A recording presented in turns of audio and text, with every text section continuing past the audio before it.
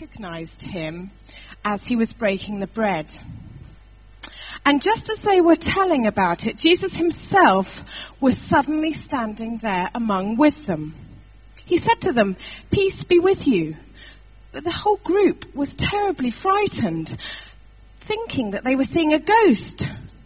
"Why are you frightened?" he asked. "Why do you doubt who I am? Look at my hands. Look at my feet. You can see that it's really me. Touch me and make sure that I'm not a ghost. Because ghosts don't have bodies, as you see that I do." As he spoke, he held out his hands for them to see, and he showed them his feet. Still they stood there doubting, filled with joy and wonder.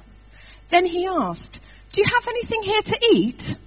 They gave him a piece of broiled fish, and he ate it as they watched. Then he said, "When I was with you before, I told you that everything written about me by Moses and the prophets and in the Psalms must all come true."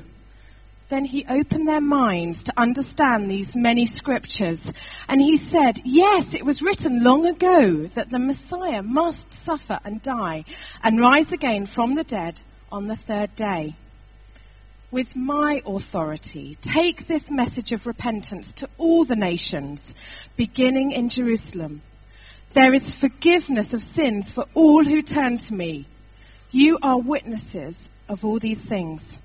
And now I will send the Holy Spirit, just as my Father promised.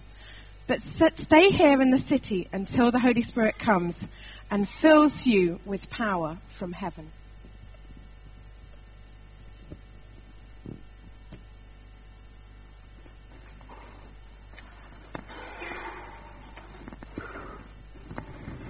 Oh, a good cup of tea, eh? Yeah, right, Mark? Yeah, you right?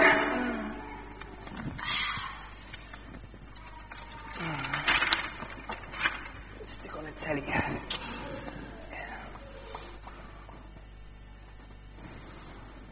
Whoa, whoa, whoa.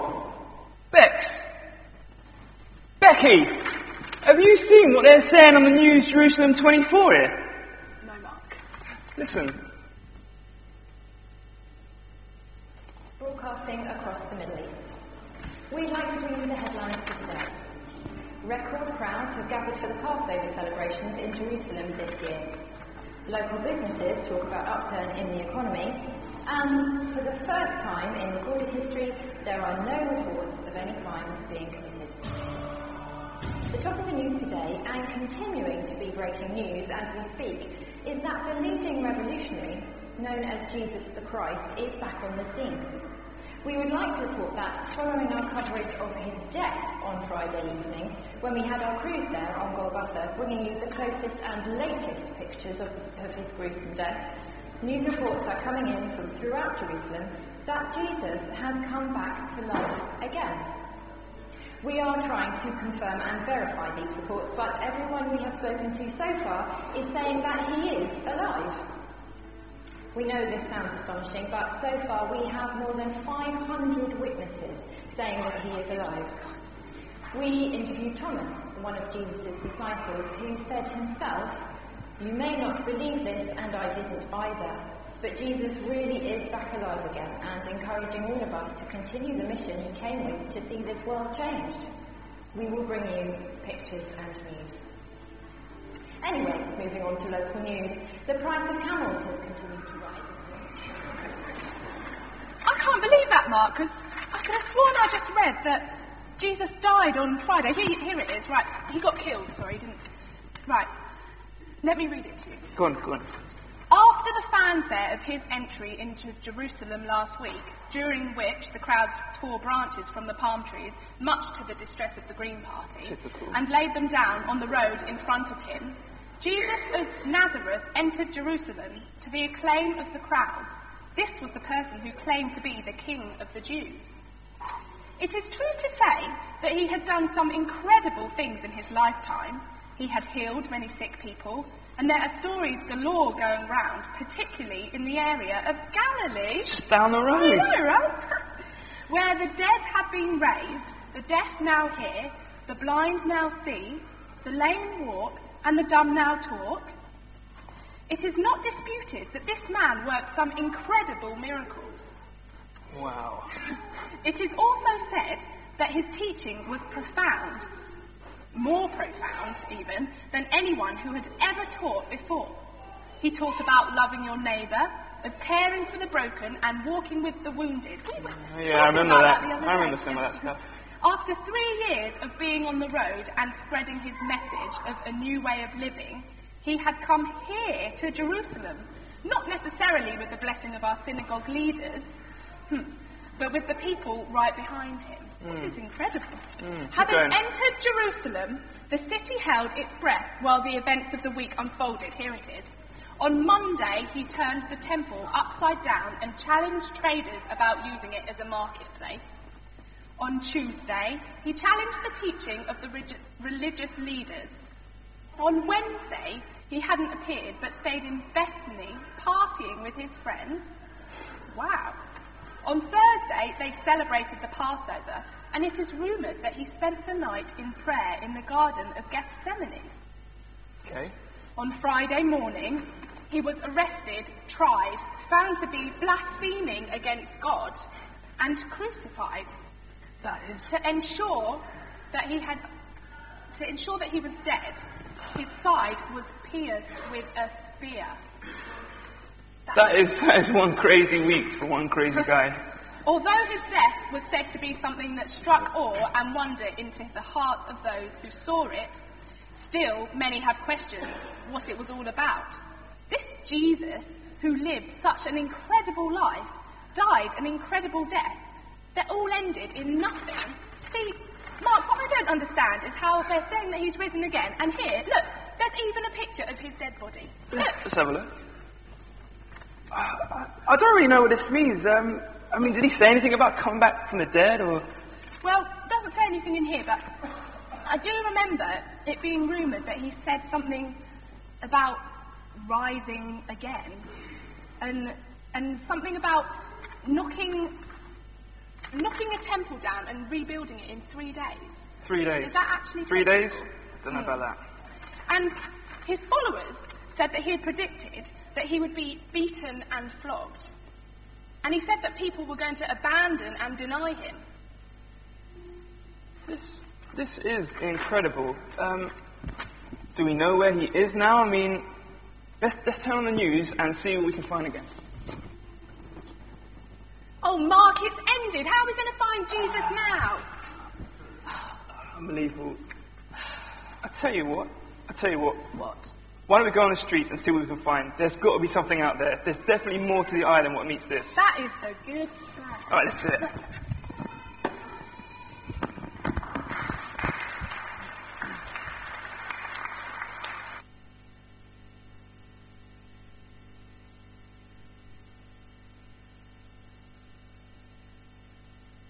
Well, I think the obituaries were wrong.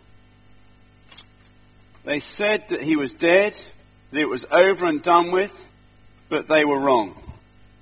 And the news of his resurrection spread from the angel to Mary, to Peter, to the disciples, and then to more than 500 after that. All who came with the same message, that this person who they had crucified and killed and ensured was dead was now risen again. And they became a new people, a new brand of people. His followers became a new brand of people filled with Easter, resurrection, hope and power. They were no longer afraid of living because they were no longer afraid of dying. So despite the fact that the religious leaders and the rulers at the time threatened the disciples, caused them to be in fear of their life, after his resurrection, after he'd risen again, they came out on the streets as bold could be to preach the good news. To say that he was alive and that there was resurrection hope with him. Why? Because the obituary was wrong. It was incomplete. It didn't tell the whole story. In our reading this morning, we had 2 disciples on the road to Emmaus, filled with grief that Jesus had died. In meeting Jesus, their grief is turned to joy and hope. In John's account, we have Mary at the tomb, weeping at the tomb, filled with grief that he would have been killed as he was. Her grief was turned to joy. Full of joy, full of hope, she goes and tells the disciples. Something significant had happened. He appeared to the disciples twice very quickly, then once when Thomas was there, once when he wasn't there. In 1 Corinthians 15, we read that he appeared to more than 500, who all continued to tell the same story.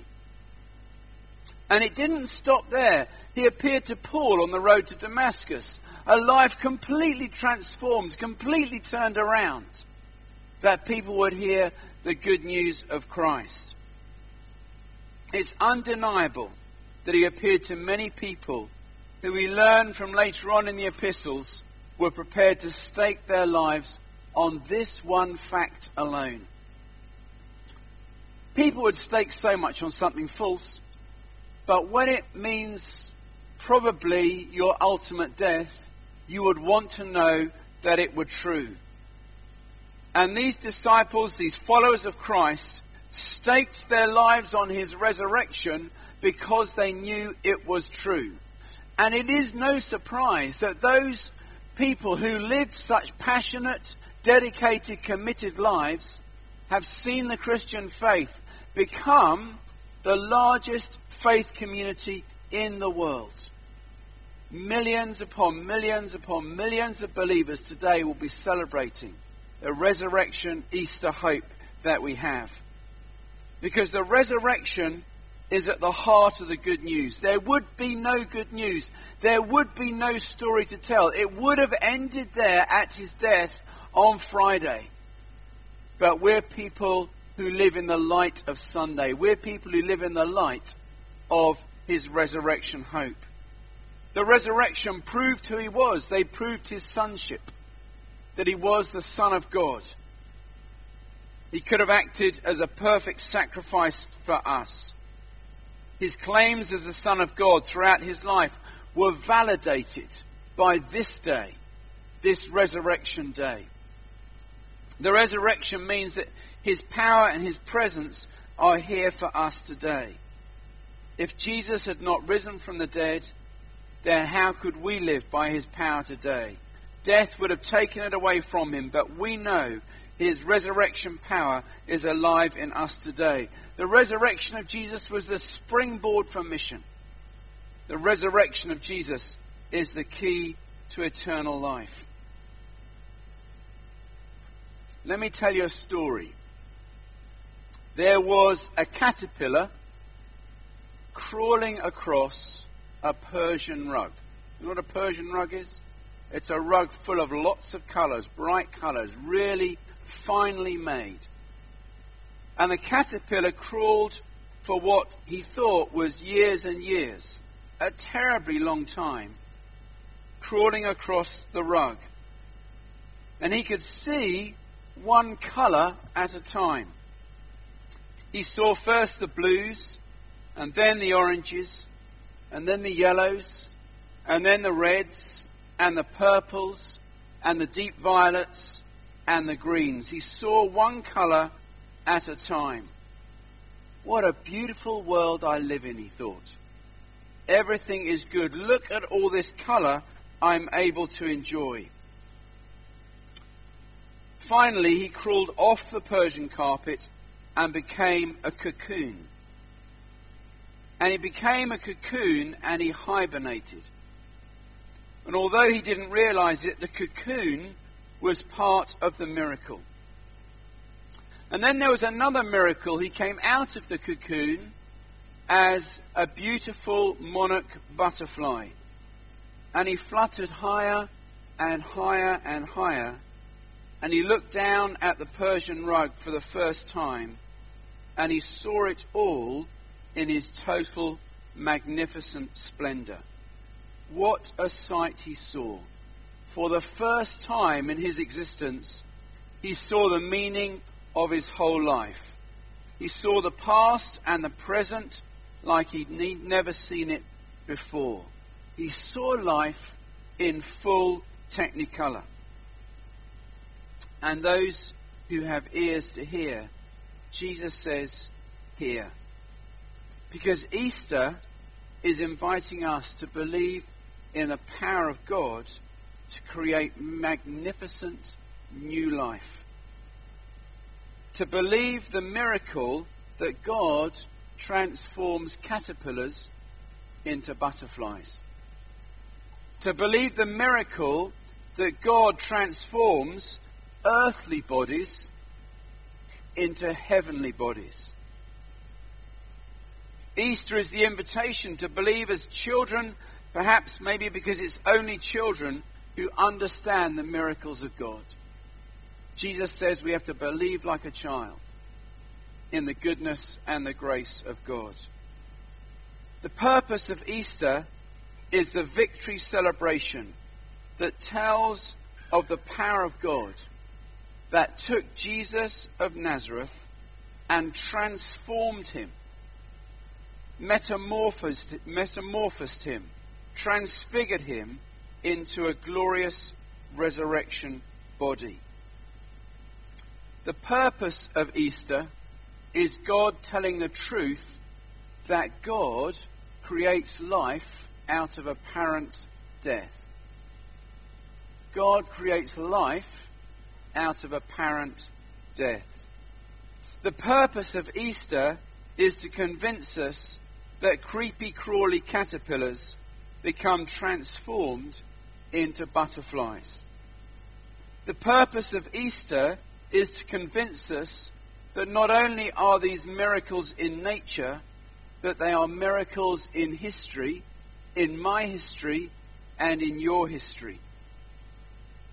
The purpose of Easter is to convince us that there will be a time in our lives when we too will be transformed.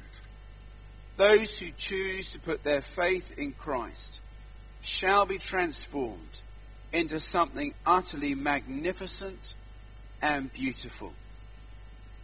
The purpose of Easter is to tell us of those good and glorious promises of God, who has the power to take that which is dead and transform it into life. It is no surprise to me, because of the way that Jesus lived his life, that the first person he met when he rose from the dead was one of the women. I was reflecting at the 3 hours at the cross on Friday. The women at the tomb were quite special. They never took their eyes off Jesus. They stood at a distance and watched the crucifixion. They watched as Joseph of Arimathea took the body down from the cross with Nicodemus. They watched as, from a distance as they walked to Joseph's garden. They watched as they laid Jesus' body in the tomb, as they prepared it for the tomb and laid it in the tomb. Last at the cross, first at the resurrection. The women who had their eyes focused on Jesus. Jesus turned Mary's mourning into dancing, her death into joy, her sorrow into celebration.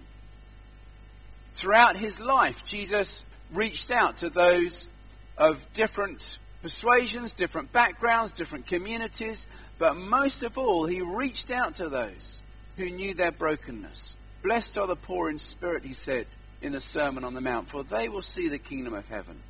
Blessed are those who know their brokenness, their weakness, their vulnerability. Blessed are they. Why? Because we'll cry out to Jesus. And if in crying out we accept his invitation to have him as Lord and Saviour of our lives, then Easter Sunday morning isn't just a morning for chocolate eggs.